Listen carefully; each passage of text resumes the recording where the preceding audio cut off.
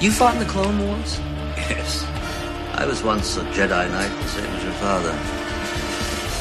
Here we go. I have a bad feeling about this. Follow me, boys! You're not shinies anymore. Go, go, go!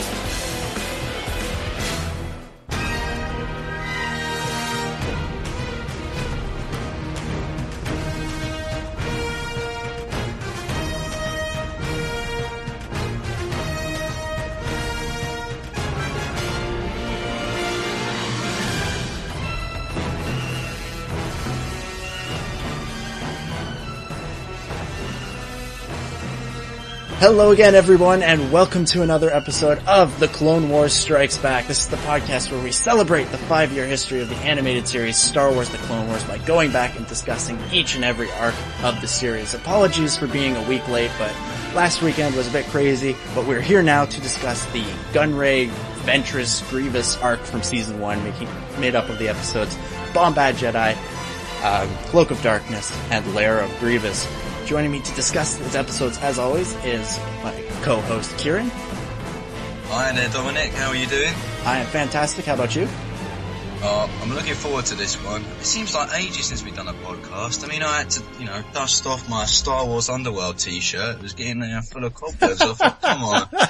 It's been a while, but I think it's going to be well worth the wait. Oh yes, definitely. And speaking of the Star Wars Underworld, joining us this week from the Star Wars Underworld is Mr. Chris Seekell. Chris, welcome to the show. Hello, I'm so glad to finally be on this. You guys have been doing a fantastic job for the last several weeks, months that you've been doing this show, and I'm very excited to be on it finally.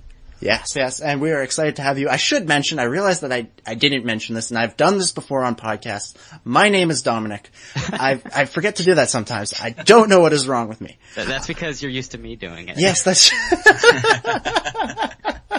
yes, this is kind of a role reversal for me and Chris. Usually when we do our other show, the Star Wars Underworld podcast, Chris is, running around doing all this crazy stuff to make sure everything is working. And I'm just sort of sitting back going, is it time to start yet? Jeez, we only got 30 seconds left. Come on, Chris, hurry up. And this time, well, suffice to say we had a few technical difficulties to start off the show, with, trying to record this thing. But, let's jump into these episodes. Like I said, Bombad Jedi, Cloak of Darkness, and Lair of Grievous. Ciaran, do you have a brief summary for these episodes? I do indeed, Dominic. And to start off with Bombad Jedi, on a diplomatic mission to the planet Rhodia, Padme discovers that her old friend and fellow Republic Senator Onaconda Farr has allied his planet with the Separatists. Padme has taken hostage in exchange for food and resources for his people. And in the second episode, Cloak of Darkness, Ahsoka and Jedi Master Luminara escort the captured, notorious Separatist leader Nute Gunray to Coruscant so he can stand for a trial for his crimes. They are unaware, however, that Count Dooku has sent Asajj Ventress to free their captive.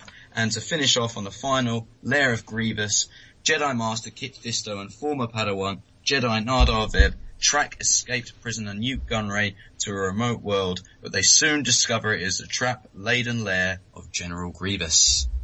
Yeah, so, I think it's suffice to say, these are some of the best episodes from Season 1. Yes. These are, I think, all of our favorite episodes. I mean, Chris, before we even started doing this podcast, you asked to come on for these ones, so why don't you go first? I mean, how awesome are these episodes? These are so awesome that these kind of made the series for me. I mean, I was still a little sketchy about the Clone Wars. I wasn't sure if it was going to hold up to everything Star Wars that had come before it, like the films and the Fantastic Micro series, until these episodes. Cloak of Darkness was the first time when I was watching this show where I said, this is at the same level as the films. I'm seeing an extension of the films here. It's just, and then when we got to Lair of Grievous, that was the first episode that exceeded my expectations. That wasn't just on par, but I thought was better than some of the stuff in the films. That's when I thought that this show actually got to the point where it was extending the films and expanding the characters and situations in it. So, for those reasons, especially the latter two of the 3 episodes really meant a lot to me and really got me very excited about the future of the Clone Wars series, and of course it continued to get better from there. Nice. And Ciaran, how about you? What were your initial impressions of this arc? Oh, it was fantastic the first time I saw this, and I echo what Chris has said there, because some of the aspects and plots and characters and just everything that was seen in this particular arc was absolutely fantastic. To be honest, it was definitely one where you could see that where the future arcs would delve in and examine some of these main themes, particularly looking at the Sith and the dark side. And people who are thinking that this was a kids show, well, this arc definitely did not reflect that at all. And I think that was the first time I really got excited about it, because seeing the Clone Wars micro series, that was a lot of action, but it didn't really delve into the characters. It didn't really delve into any major themes that were explored in the films. And yet, in this particular arc, there's so much good stuff here, and I believe there's so much to talk about as well. And that's what's made this such a special arc in this season, and as we've all pretty much stated, one of the best ones, if not the best, in season 1. Oh yeah, for sure. I just have to echo everything you guys said about, Ventress, Grievous, heck, even Jar Jar in this arc was incredible. So let's jump into the first episode, and I want to ask you guys about Padme, because we see her, in a situation where, in the prequels she kind of always had, Anakin and Obi-Wan to back her up, but this time she's really on her own, and her only support is Jar Jar and 3PO. Really the last two people in the Star Wars galaxy you want on your dream team. I mean, let's be honest, you'd rather have R2-D2 and Anakin out there. So, Ciaran, I'll throw it to you first. What did you think of Padme in this arc?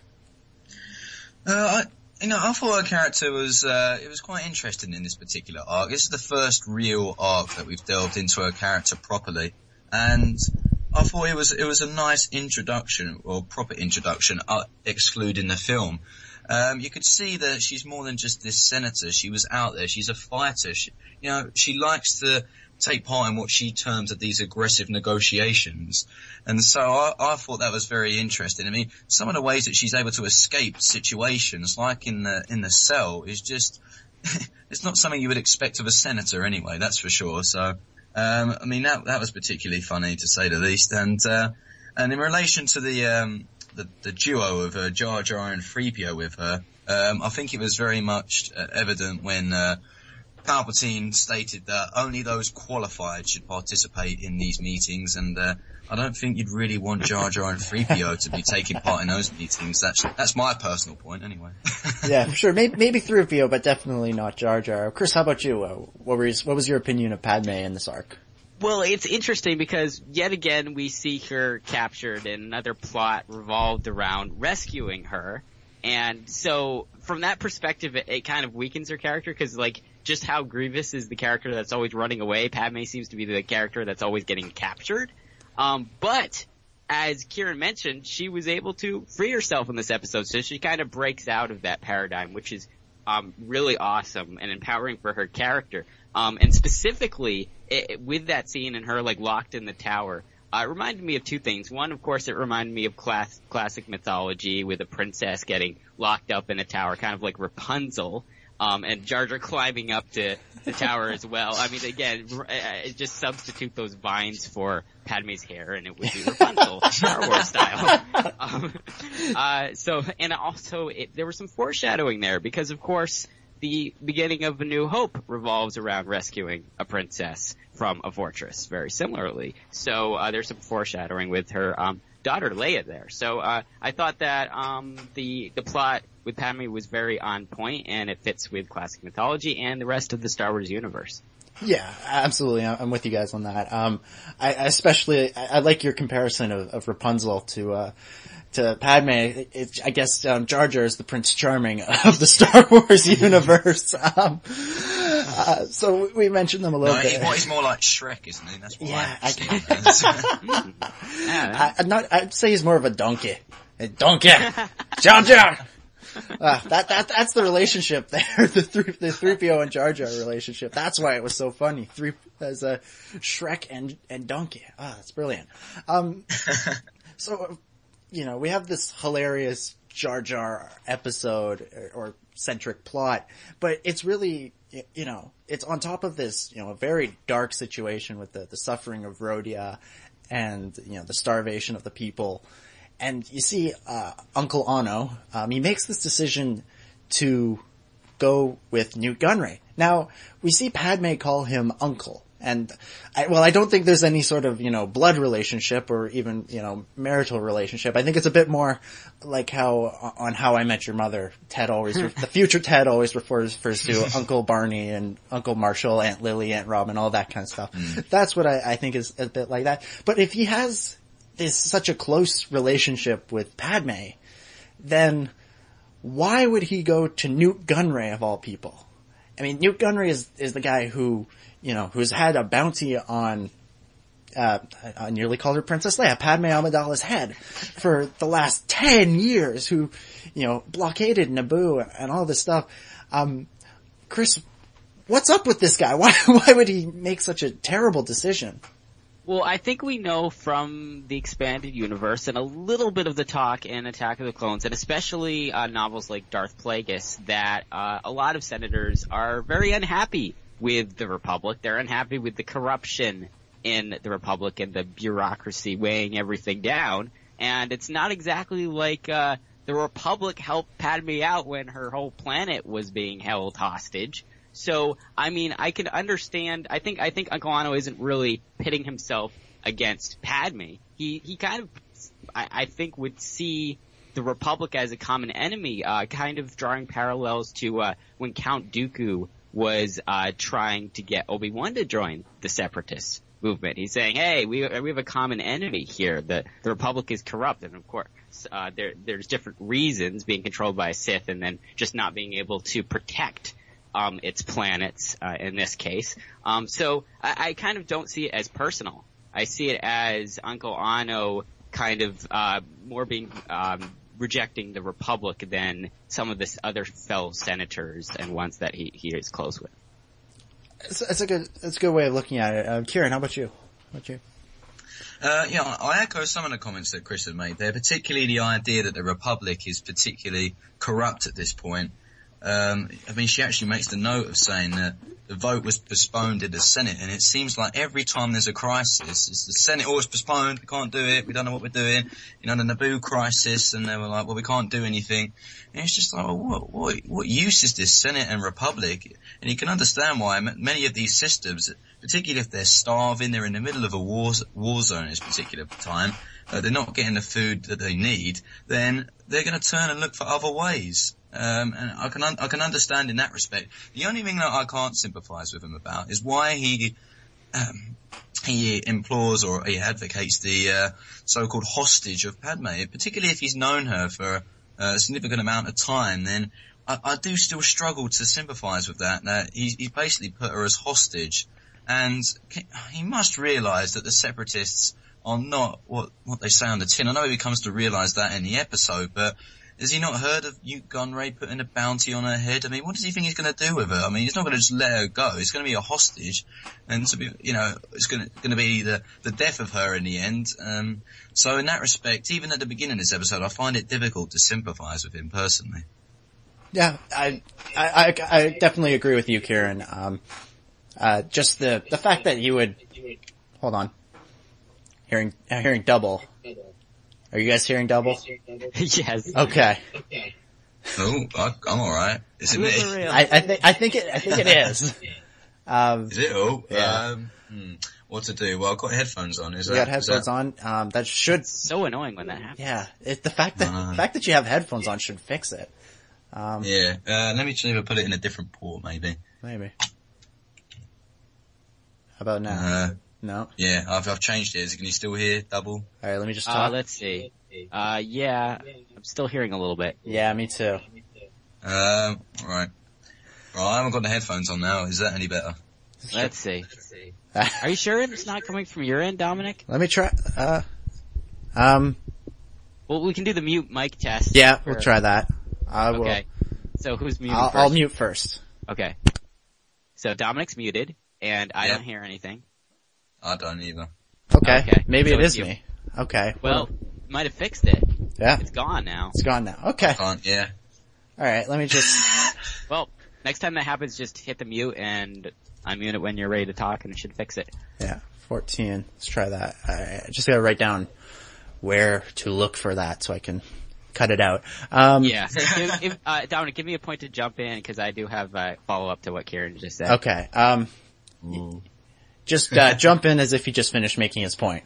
Okay. Ciaran, that's a very interesting point that you bring up, specifically about how senators perceive the Trade Federation and Nute Gunray, because I've not really thought about this before. I mean, when Count Dooku is recruiting people to join the Separatists, how does he bring up the situation that happened on Naboo? Because you would think that a lot of people do have very negative opinions of the Trade Federation and Nute Gunray after what happened, especially if they're at all close to the situation. So I'm trying to think of, like, is Count Dooku trying to pull the wool over people's eyes? Is he trying to change the narrative of the story? I'm trying to think of what Count Dooku would say if someone came up to him and said, hey, I'm not going to join your Separatists because you're just a bunch of thugs. I mean, look what happened 10 years ago. What I think about that is, we've seen that there is this Separatist parliament, in prior episodes. And, it seems as though the Trade Federation has their seat in the Republic Senate, but they don't have one in the Separatist parliament. But we know that the Separatist Parliament is really just a facade. It's not real. The real power is in the Separatist Council, which seems to be a secret, where you have Nute Gunray, Poggle the Lesser, the Techno-Union guy, and all that stuff. So I think there's that governing council, and then this, Separatist Parliament, which is just sort of meant to appease the senators who think they're doing the right thing, when really they're just part of Dooku's game. And I think that Dooku has made it, an active decision to not let Nute Gunray have a seat in the Separatist Parliament, because they want them to think, we see in the Mina Bonteri arc in season 3 that, someone says, unlike the Republic, corporations do not rule us, So yes. It seems as though he's keeping them. Yeah, he's pulling the wool over the senators' eyes in that, no, the Trade Federation is not welcome here. When really they are ruling you behind the scenes. I didn't say that, that kind of thing. Well, yeah, you would just say cheap battle droids. That's all, the only part that a Trade Federation plays in here. They sell us, or we buy battle droids from them. Yeah, exactly. You can compare that to the Republic. They're buying clones from the Kaminoans. We're buying battle droids. That kind of thing. Yeah. Ciaran, you wanted to say something.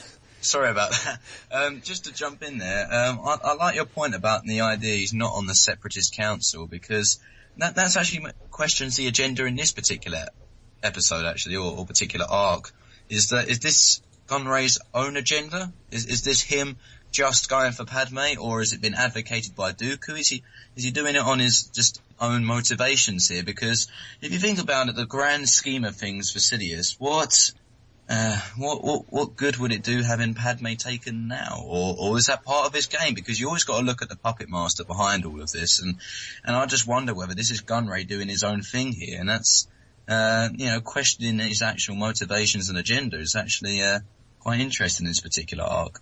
Yeah, I would say it's actually a little bit of both. We know that Gunray has this personal vendetta against Padme because of, the blockade of Naboo and all the stuff that happened to him after that. So he has this vendetta against her. He's gonna go out and try and get her. Meanwhile, Sidious is kind of sitting back and, he knows about Anakin and Padme. And he knows that Padme is Anakin's, his Achilles heel, that no matter if something bad happens to Padme, Anakin is going in there. And it's just another chance for Sidious, if Gunray were to be successful, there would just be another chance for Sidious to observe Anakin and perhaps, suggest subtly a darker path for him. No, I'd agree with that. Would you echo those at all, Chris? Those comments? Yes. No, I mean, that makes perfect sense. And it makes perfect sense that, I was, at the beginning of the Clone Wars show, we don't see the Separatist Council. Of course, we see their War Council in episode too, with Poggle the Lesser and the Trade Federation and Techno Union and all of those people. So I'm kind of just thinking going in at that point when I first saw the episode that Anaconda Farr might be aware that was who Dooku and the Separatists were dealing with, but later, as you guys mentioned, in the episode Heroes on Both Sides, we saw the Council, and that suggested that the public face of the Separatists isn't that War Council, but it's that Separatist Council. So that makes a lot of sense. So obviously I would think that Anaconda Farr would be dealing with Count Dooku and maybe some of the other fellow senators, like Mina Bonteri, and that would then solve that question of why would he join the Separatists if they were being run by enemies of someone who he was very friendly with. Yeah, I'd agree with you there because sorry to jump in there, but I just thought that you can see on that Heroes on Both Sides that really Dooku is playing the Palpatine role in the Republic. Dooku is doing that with the Separatists, that whenever he's in that parliament, he himself is putting forward this image that he's a political idealist. Not a murderer. Exactly. He is there for political reasons, and he's not this Sith Lord. He's not going around telling all the Separatists. The Council knows that, the War Council. I assume that. I assume they know he's a Sith, or not a Sith Lord, but he is some sort of Dark Jedi. But they don't imagine that in the Parliament itself. So, of course, Anaconda Farr would be part of with those senators in the Parliament, as evident in Heroes on Both Sides, rather than with these war corporations, so to speak. So, Dooku's playing again that double role that Sidious is doing. Yeah, you guys mentioned something there that I thought was pretty interesting, I gotta say. You mentioned that Dooku is basically playing the Palpatine role for the Separatist Parliament, and in a way, we view Revenge of the Sith as the ultimate victory of the Sith, once more the Sith will rule the galaxy. In a way, they were already ruling the galaxy. They controlled the two most powerful entities in the galaxy, the Republic and the Separatists. It's an interesting way of looking at it, and you realize how the Jedi have pretty much lost regardless.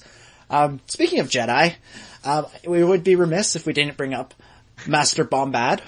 As Anaconda Farr referred to him at the end of the episode. So we see Jar Jar in this Jedi robe that just happened to, for some random unknown reason be on Padme's ship. I have no idea why. Much like C-3PO, we have no idea why it was there. But so, how ridiculous do the battle droids and Gunray look after this, We stopped seeing Nute Gunray very much in the series. Do you think that was because Dooku sort of thought, you thought Jar Jar was a Jedi? You're not allowed out anymore. You're staying under my control. What'd you think of Jar Jar as a Jedi? Ciaran, I'll throw it to you first. Yeah, I mean, again, the battle droids in this episode, again, they are made to look particularly foolish, I have to say. The fact that they just look and see some person in the cloaked robe and go, it's a Jedi. But, it baffles me. Gunray, he's so scared of it as well. The first time he sees it, it's like, a Jedi? It's like, oh my goodness me, suddenly, all's gone to fail, plan's gone out the window, and you think, well, these are supposed to be an army of battle droids here, and suddenly they see a Jedi, and they're all, like, scared, running away, and they don't know what they're doing. It's pretty ridiculous, I have to say, but, yeah, I like your allusion there to perhaps Dooku's keeping him at home now. They recognise, as evident throughout this arc, the Sith, that Gunray, he is important at this point of time in the war because they can't let him loose. If they let him loose, and like in this arc, he gets captured, straight away he's going to be revealing everything because, he sees a lightsaber, he'll be like, oh, I'll tell you everything. It's just, you can understand why they don't want him out, to be honest. And that's why I thought perhaps this is his own agenda. Not to say that he's like an animal in a cage, but it's almost like he shouldn't have been going to this planet or system. And now they're in a massive spot of bother here, and the Sith and the Separatists have to find a way to get him out. And this, I think, it's moments like these where when we do see Sidious, I think this is when almost it's not quite going to plan, and then he has to intervene himself as a way of preventing anything from going wrong, so to speak. Chris, Jar Jar Jedi? Yeah, no, I agree completely with Ciaran. And I mean, it's understandable that Nute Gunray and the Neimoidians are completely scared of Jedi. I mean, look what the Jedi have done to them. Starting in episode 1, I mean, the thwarting the assassination attempt of the ambassadors in the very first few scenes there.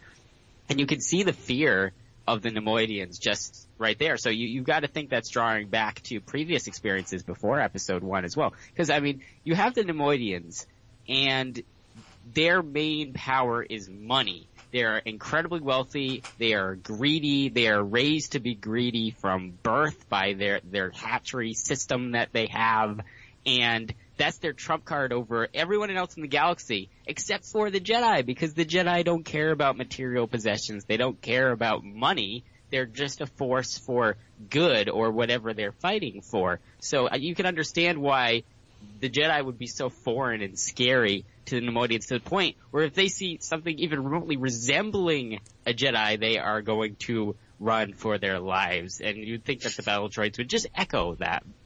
So it makes sense to me. Excellent point. Excellent point. So let's move into the next episode a little bit. You kind of talked about Gunray, and he winds up getting captured. And the Separatists, they launch this rescue mission that is really spurred by Darth Sidious more than anybody else. And so it begs the question, how much does Gunray know? Does he know Palpatine's double identity? Or is it just they don't want the Republic to learn their war plans so that the war will end too quickly? Chris, I'll throw it to you first.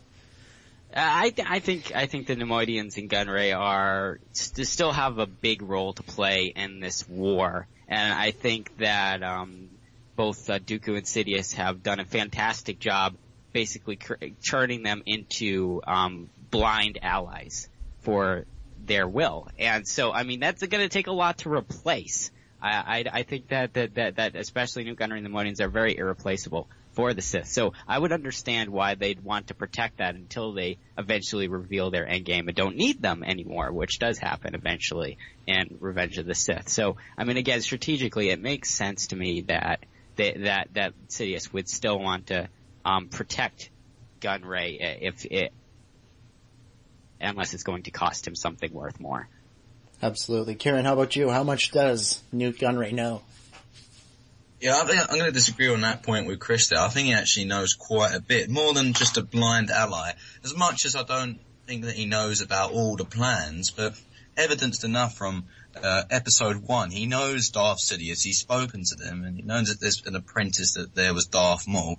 The fact that he knows about Darth Sidious, in my mind, is almost enough evidence in itself to you don't want him talking about that. I know Dooku mentioned it in episode 2, but Obi-Wan was disbelieving of that. Said, no, that's not true. If you have somebody else, someone like Gunray talking about it as well, all of a sudden you're thinking, hang on a minute.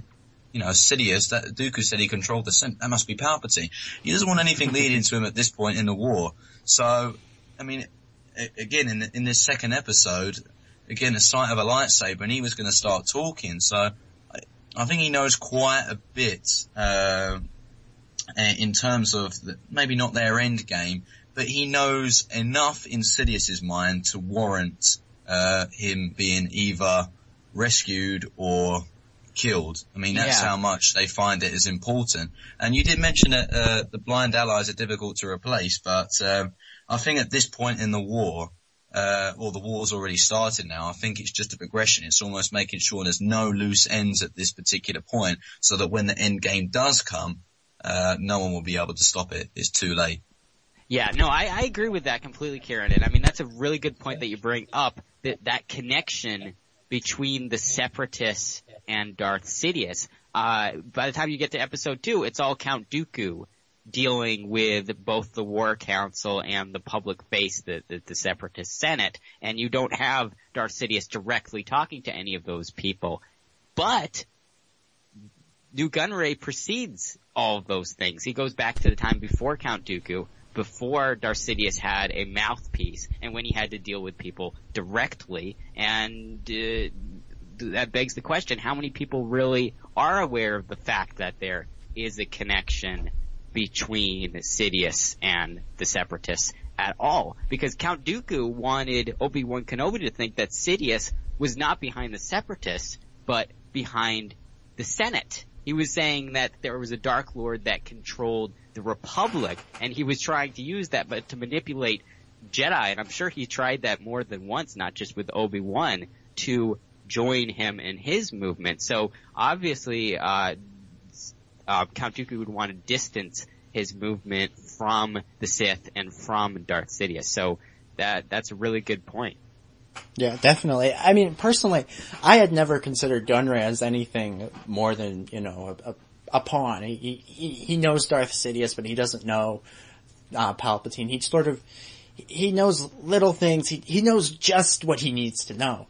But when I was rewatching this episode for the show earlier today, and Palpatine is the one that walks in and basically orders Dooku to, he has to save him. I sort of thought, wow, he must know something more than just, a couple of military secrets here and there. And, we've seen that there are all kinds of battle droid manufacturers. Nute Gunray isn't even really in charge of the Trade Federation anymore. Lot Dodd says in, Supply Lines, the other Jar Jar episode. Why does Jar Jar and Gunray go together so well? It's the episode 1 connection, I guess.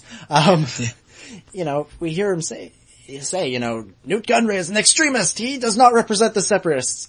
Or he does not represent the Trade Federation.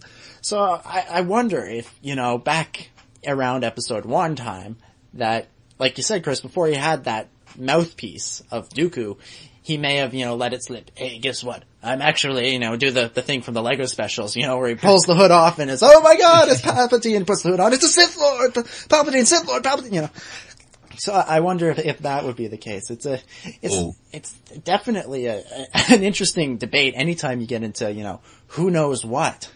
Who knows, how much does Dooku really know? How much does Gunray know? How much does Mas Amedda know? How much does Tarkin know? It's an incredible thing to wonder about. I'm going to quickly jump in there actually, and I just managed to catch some of episode 3, and in answer to your question, I think it's evident in there that he doesn't know Palpatine is Sidious, because when he talks to General Grievous in Utapau, and he goes and says to the effect, "You let Chancellor Palpatine escape your grip," assuming that Chancellor Palpatine and Sidious aren't the same. But to quickly go back into referencing when he was talking with Sidious in episode 1, of course Sidious, you can argue, was the Dooku figure in episode 1, because we all, from reading the Plagueis novel, spoilers anyone who hasn't read it, but Plagueis was around at the time of episode 1, so in a way Plagueis was putting Sidious there as that role. But then the trouble is, once Plagueis has been removed and Sidious becomes the master-like figure, it's unfortunate for him in the sense that there's people who knew he was out. So when he was trying to seclude himself and just play this role of the politician, of course Dooku knew he was a Sith, but then suddenly he got this loose end of Gunray. And of all the people you almost think of all the people to know, Gunray is probably one of the worst people, particularly under any type of interrogation. So I think that's what's important to know in that respect in terms of Sidious. Personally, I feel that just knowing about Sidious is enough to warrant a major problem for him, because it can lead and tie back to him sooner than I expect he anticipated. Yeah, and that's underscored by the line, Nute Gunray's last line. I mean, he doesn't say Count Dooku promised us peace. He says Lord Sidious promised us peace. Did he not? Yeah, he does. He does. He did indeed. So, yeah, he still was answering to Sidious the whole time directly. It's a good point. Well, he did so in the actual war meeting of episode 3, didn't he? When Sidious communicated him via hologram. So you, of course, you would assume that they would still be in contact, but obviously it would lessen a lot because Sidious is obviously Chancellor of the Republic, so he doesn't get many opportunities to go and have a quick phone call with Nute Gunray, which is probably a good thing, to be honest, because would you really want to have a conversation with that guy anyway? Yeah, really. I just gotta say, this conversation is making me love the prequels so much more. It's it's fantastic. Let's move on a little bit though and talk about Ahsoka. We see Ahsoka working with Luminara on Dooley, why they're doing I guess it was, Trade Padawans Day or something. I wish there was a episode with Anakin leading Barriss. That would have been quite the adventure. But we see, we see two different ideologies with how to deal with Gunray. You have Luminara there who's just kind of, trying to sense her way through, slowly try and work things through, and then you see Ahsoka lash out at her. Was that Anakin's influence, or was that a total Ahsoka moment? Ciaran, I'll throw it to you first. I can understand and probably agree that it's more Anakin's influence, because when we see later in the Weapons Factory episode, you can see how Barriss really reflects her master.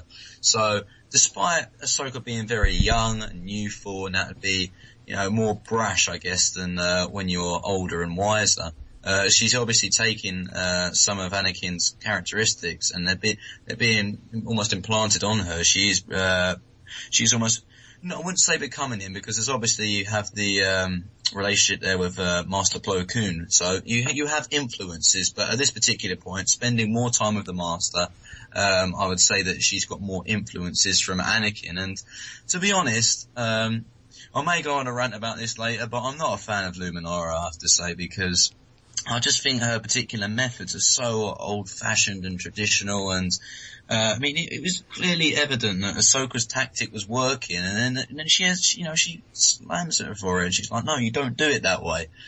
And in my mind, that's kind of some of the flaws of the Jedi Council or the Jedi in general have been kind of reflected and personified in Luminara's character, I would say, and I can kind of see why, Ahsoka's tactics, to be honest, are almost like the future in a war zone. That's what you have to do. But, again, the Jedi are still holding on to their traditions and their past almost.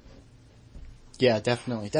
I'm with you. I definitely, Luminara is one of my least favorite Jedi. She was one of those characters like, why won't you change more? Why won't you change more? She, to me, represented everything that was wrong with the old way of the Jedi Order. Too much complacency and all of that. Chris, how about you? What did you think of Luminara and Ahsoka in this episode? The point is obviously right, because you guys are reading from my notes here. I wrote down, is Luminara a microcosm of the fall of the Jedi? We didn't want to use that word. We'll leave that to you. Yeah, I completely agree. And as far as Ahsoka is concerned, I think her reaction is natural. I think it's natural for a Jedi to be intuitive and impetuous, and I think that's beat out of them through their training. And I think it took a unique situation for someone to be... You have to remember, Ahsoka's in a very unique position because she's being trained by a master who did not grow up in the Jedi Temple. This is maybe one of the first times this has happened in thousands of years. So not only is Anakin an extremely unique Jedi because he was brought in so late and didn't have his whole morality and value system and manner of just going about life beat into him throughout his growing up and his upbringing. But also Ahsoka is extremely unique because that kind of echoes on her, because now she's being trained by someone who has a completely different worldview than pretty much all the other Jedi, because they did not grow up in the Jedi Temple. And so I think that gives Ahsoka the opportunity to, again, be a little bit more unleashed, a little bit more impetuous, and do things out of the box. And then that is contrasted beautifully with Luminara and the way that she trains Barriss and the relationship between Luminara and Barriss, who are completely the opposite way and are all about rules and discipline and procedures. And again, picking up on the original point, that is just a microcosm of the entire Jedi Order, and that's the reason why they end up falling in the next film, because too many of the Jedi are like that and they cannot adapt to the changing times. Yeah, like you said there about Luminara and Barriss. In the novel, The Oncoming Storm, which is set right before Attack of the Clones, you have Anakin and Obi-Wan on a mission with Luminara and Barriss. And there's a sequence in there that really underscores the difference between the two of them, and it was something that really, with the two groups of master and apprentice, and it was something that was really, carried over from the EU into the show. And there's a sequence in the novel, and it's not a very good novel. I will say it's not one of my favorites, where the Jedi have to win over this group of natives, and they sit around the campfire, and they have to do something that impresses the natives that will get them to join up with them or give them the information they want. I can't remember what. But you see Luminar and Barriss do these things that are based, solely on skill and lightsaber twirling and moving the things with the Force. And it's all about, this practiced Jedi way that, formulaic and, all of that stuff. And then you see Anakin and Obi-Wan, and Obi-Wan sits down and he, tells a story, and he gets everybody all wrapped up in the story, and Anakin sings, if you can believe it.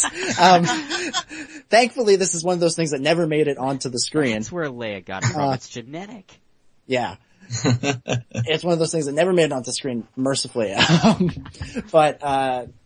Yeah, so, it kind of underscores the difference that, Anakin is and Obi-Wan were much more, I won't say impulsive, but, they were more in tune, with the type of people that they were dealing with than Luminar and Barriss, who were just all about skill and technicalities and all of that stuff. So I wanted to bring up that story. Thankfully we've never had to hear Hayden Christensen or Matt Lanter sing. I'll be a never know. So we hear from Captain Argaius, voiced by James Marster of Buffy and Angel and a few other things fame. He said, whoop, whoop. What? Yeah. Said whoop, yes. Whoop. Big fan of Mr. Masters, so it was good to see him on the show. Yeah, he falls into that, it seemed in the first season they really went out and got some, some of these, quote unquote geek celebrities. We had Ron Perlman in the last arc, we have, James Marster, and then of course, George Takei is coming up in that arc, later on in the season. But he says the line, being a good soldier means doing what you think is right. And, of course it turns out to have negative connotations because he runs away and, he sends Ahsoka away, and then he uses that as his opportunity to rescue Gunray, and turns out he's a traitor, blah, blah, blah, blah, blah. So, knowing where this advice comes from, is this sort of a criticism of the clone troopers? Because we see Commander Gree, basically disagree with him. And do you think he's right? Or is he, just saying that to get rid of Ahsoka? I'll throw it to you first, Ciaran. What do you think? I actually can see where he's coming from, and I'll probably agree with him. I think he has his own motivations, whether we agree with them, I wouldn't say they were right, but the idea of being a good soldier, the clones themselves very much reflected with Commander Gree here. The thing is with Commander Gree is that he advocates that if you've been given an order, then you should stick to it. You should, a bit like Obi-Wan, should go and stick to the book. But sometimes I can see how you can see Rex could fit into that quotation, in my opinion, that you got to do what you think is right. Later on in the Krell arc, obviously that's a massive Rex arc. He didn't think it was right, in my opinion, to shoot Krell. Otherwise he would have done it.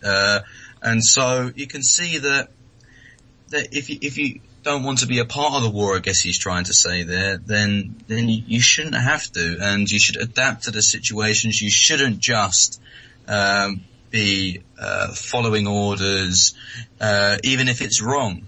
And you can see that with Order 66, how Palpatine just tells the clones, kill all the Jedi. And they go and do it without question.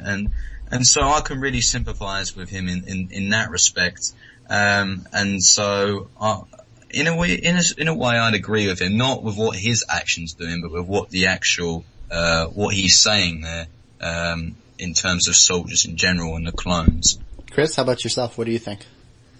Well, I think it is ironic because Gree ends up getting his head chopped off by Yoda as a result of following orders. This is, if you look at the big picture, this is the brilliance of Palpatine's scheme. Because even if, for some reason, a certain one person decides that the side that they're fighting on may not be the right side, and they go to the other side, Palpatine still wins. So, I think that the fault of any character who's a turncoat in this entire series and in this entire war is not being able to realize that both sides are being controlled by Palpatine and that they kind of need to go live off in a farm somewhere within a hot Twi'lek. Yeah, Cut LeQuain, he's the one that figured it all out. He's the smartest of them all. Yeah. A hot Twi'lek would be nice. Alright, let's move on a little bit to, the next episode. And at the beginning of Lair of Grievous, we're introduced to Nahdar Vebb, who is Kit Fisto's former Padawan. And, yeah, exactly. I mean, first off, let's acknowledge, Kit Fisto has by far the best voice of any Jedi. I could just listen to that guy talk about anything. Yes. And it sounds amazing. But Nahdar Vebb, watching this episode, it really makes me question, how the heck did this guy become a Jedi? Because he's, running around doing everything wrong, right from the beginning. Right from the beginning, they go up to the door, and the clone trooper pulls out a grenade, Nahdar pulls out his lightsaber, and Kit Fisto's just like, no, guys, we don't need to do that yet, Mon. So, Chris, I'll ask you, how the heck did this guy become a Jedi?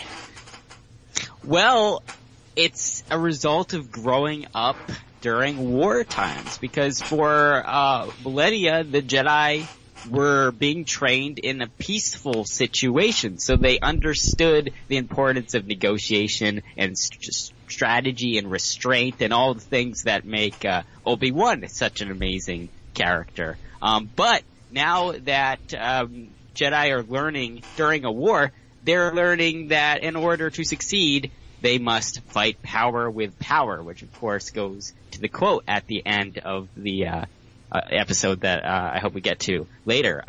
So you have Nahdar, and he all he knows is war, really, and he was able to graduate from being a Padawan and become a Jedi Knight through actions that probably took place in war rather than peace.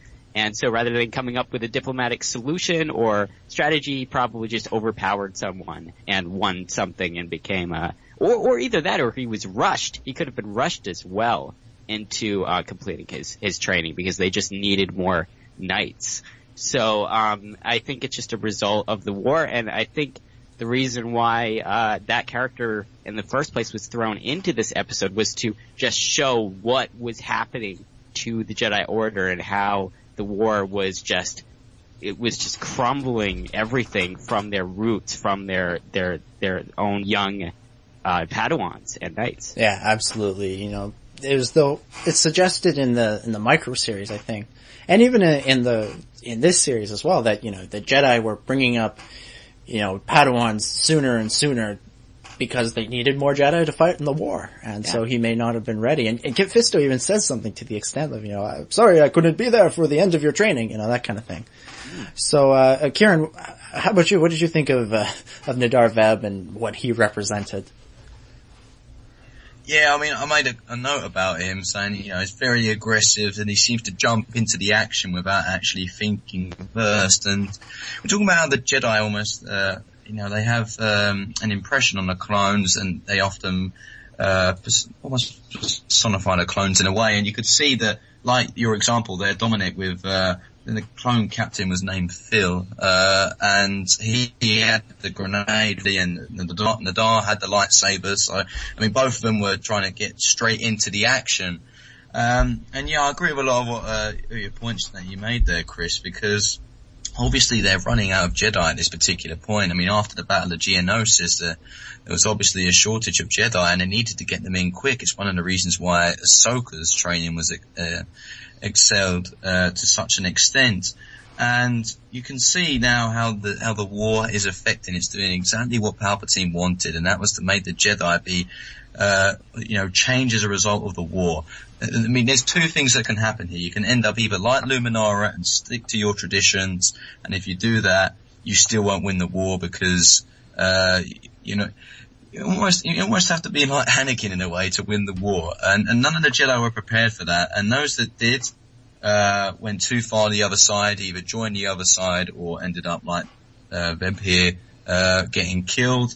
Or you can stay put with Luminara and Ki-Adi-Mundi and, Plo Koon. And, if they do that, then Order 66 is what awaits those Jedi. So, it's just all just playing into Palpatine's hands here. And, I mean, this Nahdar Vebb here, I mean, you would look at him in this episode and agree with you, Dominic, and think, how on earth did he get, how did these Jedi let this person become a Jedi? It's unbelievable. And then we're going to say that Anakin couldn't be. I mean, it just baffles me, to be honest, but I'd say it's more the experience of war. I'd like to think that he wasn't like this when he was being trained. And like you said, Kit Fisto made the comment that he didn't manage to see him through to the end of his training, and I assume that they hadn't seen each other in a long time, and that was one of the reasons that he was almost so surprised that he changed. But after a long period of time, and even from the start of the war, it's clear that the Jedi are being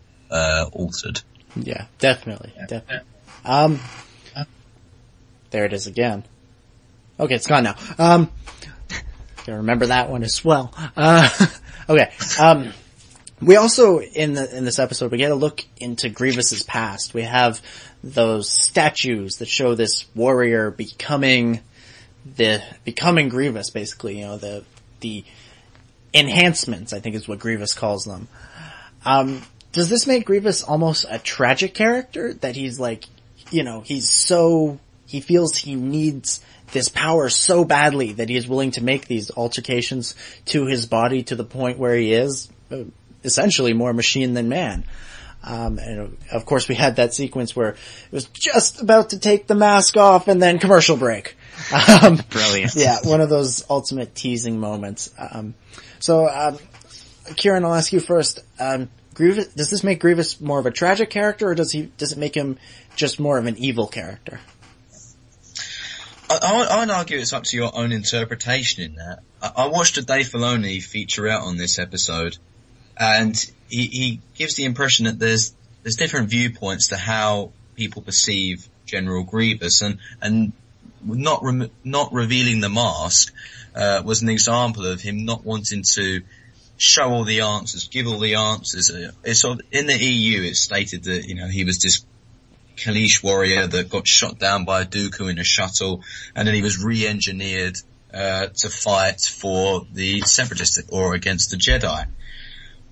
But if you take that interpretation, then I would feel sympathy for him. I'd agree. I like that interpretation, in my opinion. So I would feel sympathy towards the character, and you can see the evolution from looking at these statues, how he was this mighty Kalish warrior, and then all of us, go to the next set of statues, and there were parts of robotic parts on his arms and then on his head, and then eventually you get what we see today as General Grievous. So, personally, I think we should have a little bit of sympathy towards this character and how he's ended up in this situation, but, obviously a crash like that would change a person and ending up like a cyborg. It's clear that he hates being a cyborg or being referred to as a droid, God forbid. So I could see how he feels that way, and so I feel there should be sympathy towards this character. Chris, how about you? Sympathy for Grievous, or just an evil guy? Well, I'd draw parallels, obviously, between General Grievous and Darth Vader. Very similar situations. And I think the difference is we got to see Darth Vader before he became an evil character. We got to see him as a young child, and then as a protagonist in Attack of the Clones and Clone Wars at the beginning of Revenge of the Sith. We never got to see that side of Grievous. We don't know when he was a Kalish warrior if he was a valiant hero like Anakin is in the Clone Wars, or if he was just as evil back then, all flesh and blood. So it's kind of a really hard call, and it depends on where he came from, and if the manipulation of the Sith changed his character and his morals any or not. Yeah, interesting. I mean, speaking of I forgot the word. I hate it when I do that. Speaking of the Sith, we get this look at the Dooku Grievous relationship. Dooku essentially sets Grievous up with a trap. It's a trap! And, you wonder, what is Dooku's opinion of Grievous? Does he think cause Dooku obviously has a very high opinion of Asajj Ventress. But he seems that he's almost like he's just tolerating Grievous. Like soon you'll die eventually. Some Jedi will get the better of you. Does Dooku actually think there's a future for Grievous? Or is he just kind of tolerating him until something better comes along? Chris, what do you think? Well, we're just coming off of some episodes where, a super weapon was, entrusted in the hands of Grievous, and it didn't really end up so well. So, I mean, I completely understand this. I mean, Dooku's at the point where just from a management perspective, he has someone under him who's not doing very well, and it kind of makes sense that he would want to put them through a little bit of a test to see what they're really made of, and if it's true that the Jedi are just getting the better of him, or if he truly is incompetent. And Grievous at least does what he does best. He survives.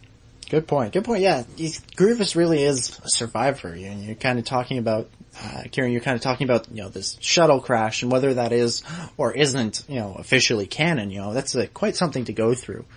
But what about you, Ciaran? Is Dooku just kind of ticked off over the last couple of arcs, or is he just, is he looking for an excuse to get rid of Grievous? Oh, I wouldn't say that. I don't think he wants to get rid of him per se. I mean, I think he's a useful tool, and I'm sure Sidious later in the war or if not now, realizes that he is there. And you're talking about him being a survivor. Well, that's kind of all he really does in a war. He survives, but that's almost enough for Palpatine to prolong the war. Is that there's some general there he can still later, as he does in episode 3, he can use that as an excuse to then go and say, well, we shouldn't give up my powers yet because we still got Grievous, even though, he's not the most, I wouldn't say he's the most efficient. I mean, if he wanted him to kill the Jedi, then he hasn't quite done that. But, you never go and say he's incompetent.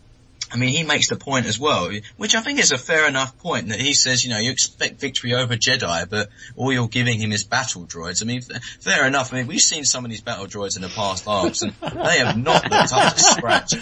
I mean, come on, in the Malevolent time, they couldn't even put out a fire. So, I mean, I understand where he's coming from in that respect. So, it almost seems unfair he's been given these resources. But an interesting point, just to, kind of linking on to Dooku there, and this is open to you as well, is, I kind of perceived him in this episode as it's almost like a mini representation of the war as a whole. You have Dooku there, who I'd refer to as almost like the Palpatine figure, who's kind of manipulating everything here to his own end. That he manages to draw the Jedi in and tells them that he wants. He says, "Oh, I've got a prize for you here," and then he's actually with Grievous and saying, "Well, look, you're not doing well enough here, so you need to, get up to scratch." And he's just playing everything, everything that's going on around there. And, it seems like the Jedi and the Grievous in this episode are both pawns, really. But it does seem strange to me. In your opinions then, do you think that Dooku really wants to get rid of Grievous? I mean, I know you said that he seemed a bit angry about him, but, is this a test? Does he think that he's going to actually succeed, or if you get rid of Grievous, then what have you got left in terms of a general? That's a good point. It makes you wonder, Chris, why don't you go first? I can't think of something just yet. Yeah, no, I'm not sure. I think Dooku's just looking at it as, if Grievous prevails, and then he deserves to continue to be a general, and if he fails, then he doesn't. So I think that Dooku's just manufacturing a situation where the truth will come out, and whatever happens, he's going to stick with. Yeah, that's a great way of putting it. That's what I was trying to say, but I couldn't find the words naturally. See, he's unsure. I mean, I don't think he wouldn't do this if he was sure. I mean, if he thought that Grievous was incompetent, he would end him. And if he thought he was a good general and an asset, he would not do this. So I think it's indecisiveness, and he's just unsure. Yeah, you kind of get the sense that Dooku looks down on Grievous, like, oh, you fight with 4 lightsabers? Well, I took on Master Yoda with 1. You know, it's kind of... He looks down on everyone. Yeah, that's a good way of putting it. But, you know, you definitely see that Dooku has a higher respect for even someone like Asajj Ventress, who, let's be honest, has pretty much the same success rate as Grievous, or at least in what we see on the show.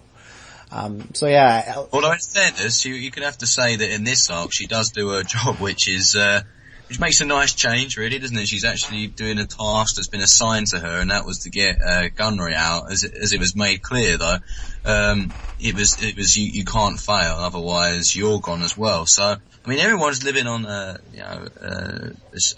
thin line here, really, because any mistakes that's made is going to really cost them, to be honest, because it's mistakes which you can argue can't be afforded in the war.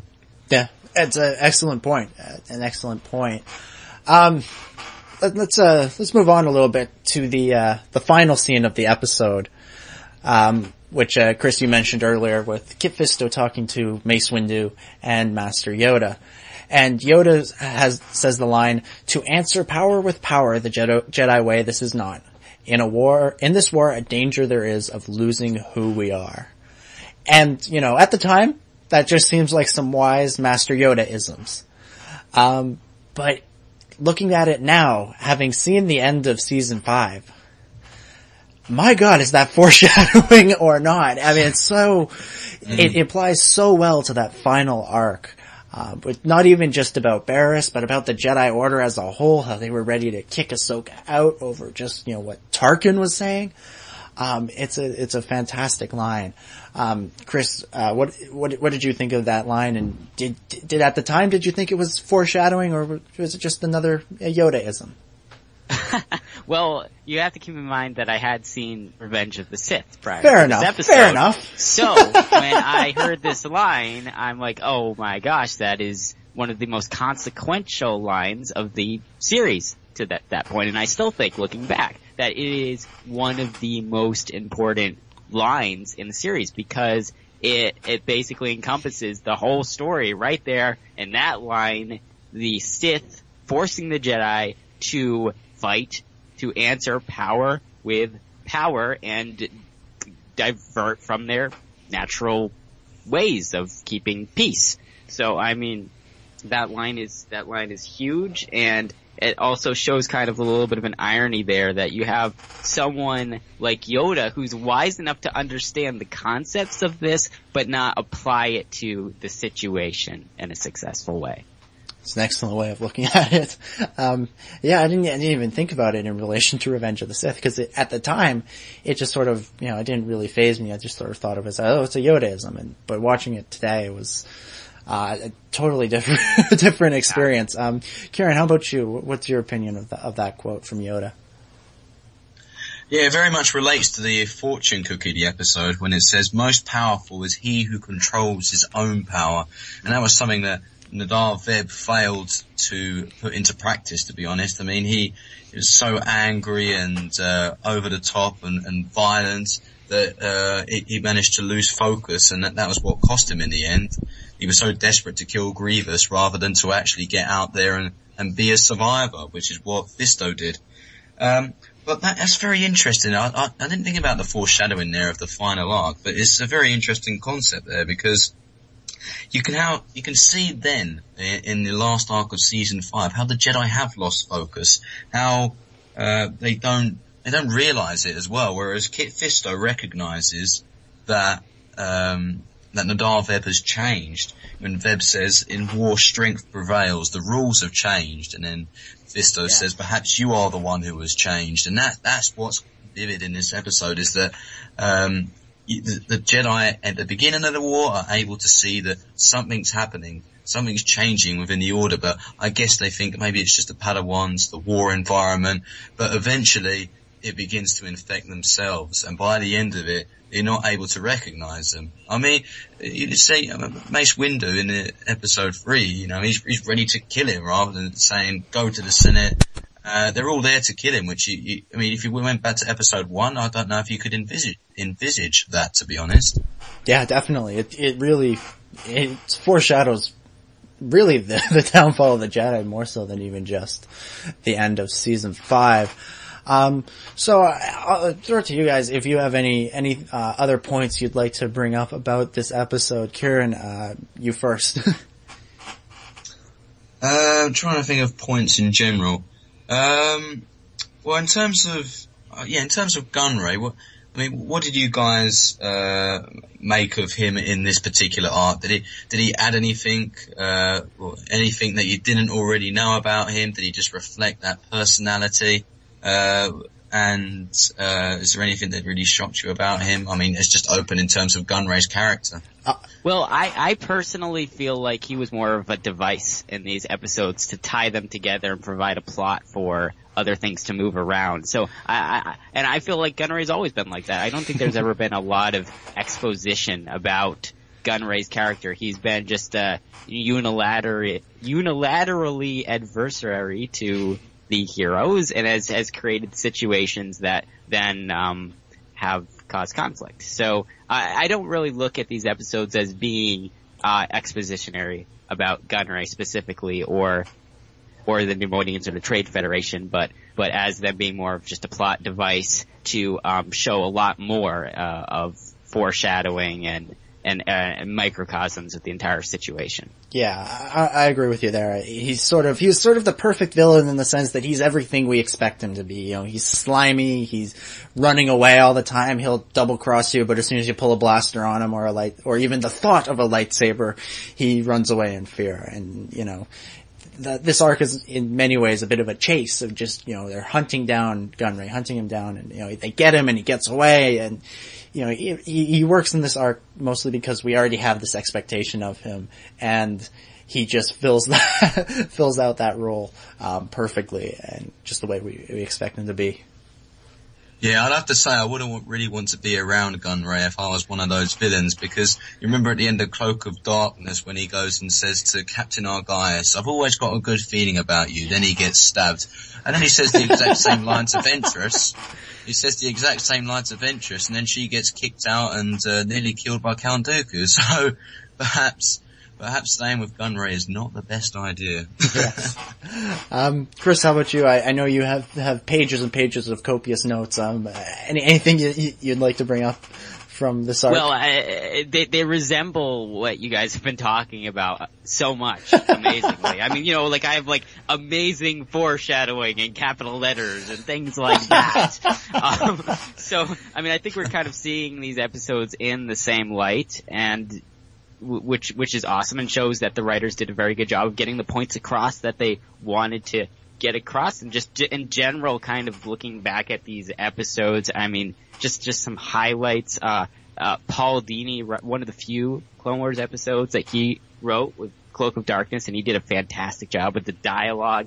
I mean, I love that the banter between Ahsoka and Ventress, Anakin's obnoxious little pet, hairless harpy, lines like that. Fantastic. Some of the best of the series. And then kind of pulling the curtain back a little bit and looking at the behind the scenes of how the episodes were created. I thought Jesse Yeh did a fantastic job directing Lair of Grievous. And I mean, you guys mentioned earlier that scene with the mask being pulled off and it cutting right before you see his face.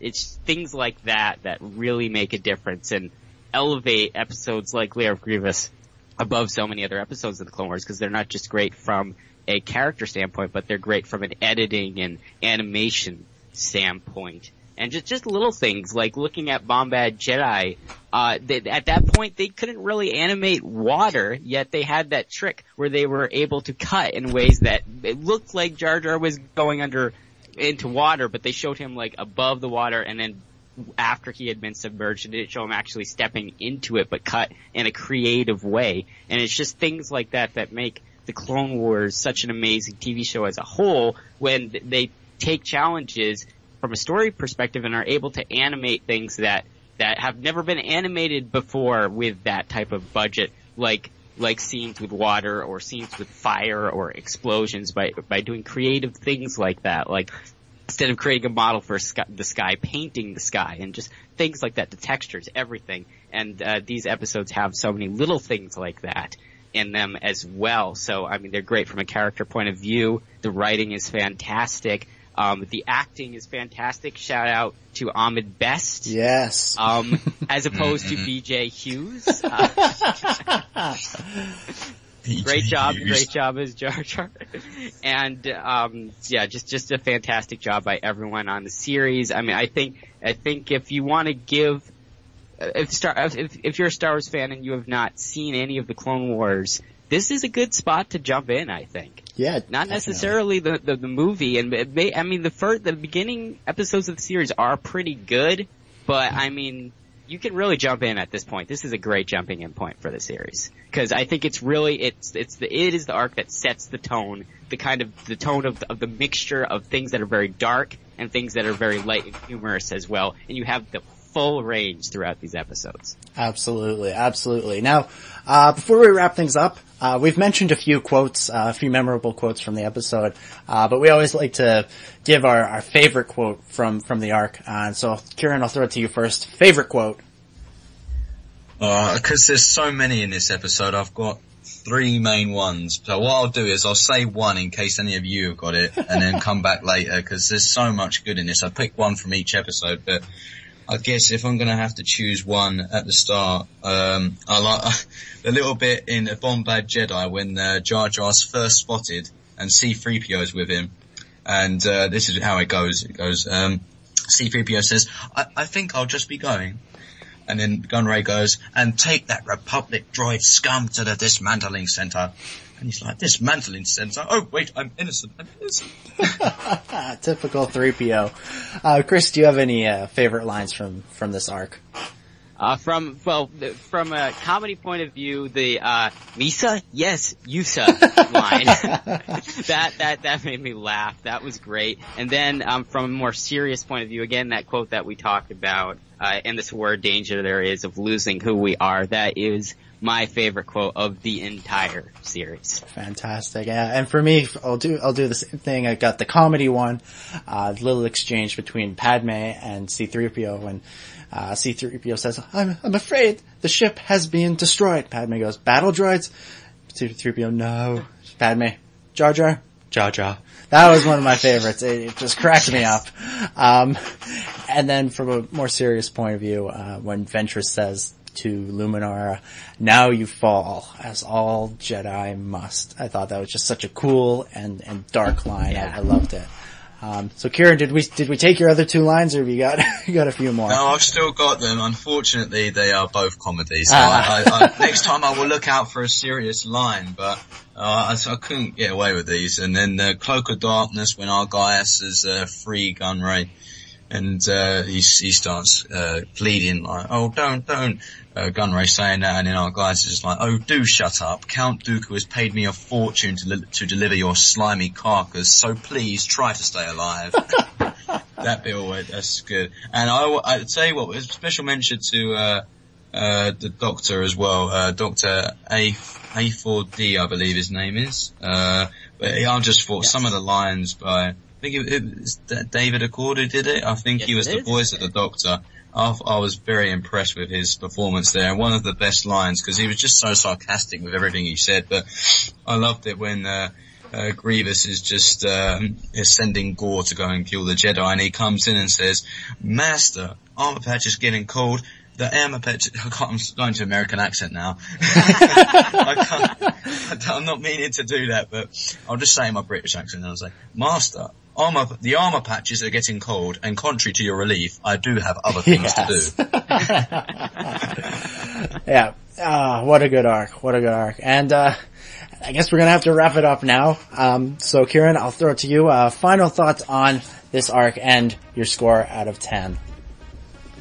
I'm going to give this one a 9 out of 10. A 9 out of 10 because the only reason I'm not going to give it a 10 out of 10, okay, 2 reasons, is because I know what's going to happen in the future, and I feel that there are arcs that warrant the 10 out of 10, and I can't quite give it to this one because I just think that having Gunray there as the only thread, it's good in the first couple of episodes, but then it's kind of left in the final part of the arc. You see him in the first couple of minutes and then it suddenly goes to the Grievous story. So either expand on the Grievous story or have it all related to Gunray. That was the only issue, but apart from that, I mean, it was a fantastic arc, absolutely brilliant. There was the action, the lightsaber fights in this was some of the best in the season, if not, no, I'd argue actually the best because they were absolutely brilliant. Seeing Asajj, Ventress, Luminara, and then Grievous against Fisto. I thought the music, Kevin Kliner's music, I think special mention to him. I thought they were the music in this is so good. It really gets you pumped and ready, in the action scenes, and I just thought it was absolutely fantastic. Characters as well. You had the mixture of comedy, humour, and then the dark, serious stuff. And to be honest, I am a fan of the Sith, so I was quite glad to see that there was I'm going to count this as a dark side victory because throughout the beginning we've seen all the good guys winning, but I would claim this as a dark side victory. So that's always going to give it an extra rating in my book. Yes, absolutely. And Chris, final thoughts and score out of 10. Yeah, well, I think I gave my final thoughts previously. Yeah, you kind of did. So I could just be repeating that. However, as far as the score goes, I actually remember ranking these episodes. I used to actually do that for like every episode for the first few seasons. Oh, nice. And before I got into like writing full reviews a few seasons into it. I gave Bombad Jedi an 8 out of 10, Cloak of Darkness a 9 out of 10, Lair of Grievous a 10 out of 10, averaging 9 out of 10, just like Ciaran. And the reason why is just with Star Wars, obviously character gets me more than comedy, and the comedy in Bombad Jedi was fantastic, but just that the character stuff and the plot stuff in the other 2 episodes was just so amazing that I have to put those above of Bombad Jedi in my rankings. But overall, again, this arc, fantastic. Rest in peace, Commander Phil. Special shout out to the 501st Commander Phil, who actually is from my area. Oh, nice. He's actually, his real name is Phil. And that's why he's Commander Phil. And Perfect. He's awesome with that peach armor. So shout out to him, and also to Gore, who was a fantastic monster and right up there with the Rancor in my books. Yes, absolutely. And for me, I'm going to be with you guys 9 out of 10. It was just fantastic, from Jar Jar, not only being funny but being a bit heroic, to just the darkness of the second and third episodes and the great stuff with Ahsoka, and then of course Kit Fisto. I mean, how can you not love that voice? It's so good. So good. So yeah, 9 out of 10. And such a great arc. So thank you everybody for listening. Don't forget you can listen to the show every other Tuesday. And you can find the show by going to our Facebook page, which is the Clone Wars Strikes Back, which is facebook.com/Clone Wars Strikes Back. Following us on Twitter at TCW Strikes Back, or you can subscribe to the Star Wars Underworld podcast iTunes feed. That's where you'll find not only this show, but the Star Wars Underworld podcast, where you can find myself and Chris each and every Thursday, and we record those live at 9 p.m. Eastern on channel 1138.com. Also, if you want to send us an email, let us know your thoughts on these episodes, or the next episodes, which I believe are the Dooku captured and the Gungan General starring BJ Hughes. Let us know, Clone Wars Strikes Back at gmail.com. And of course, between shows, be sure to hit up StarWarsUnderworld.com for all the latest breaking Star Wars news, including news about the bonus content. We have some details there about a potential trailer that we should be seeing hopefully sooner rather than later. So for Ciaran and Chris, my name is Dominic, and may the Force be with you.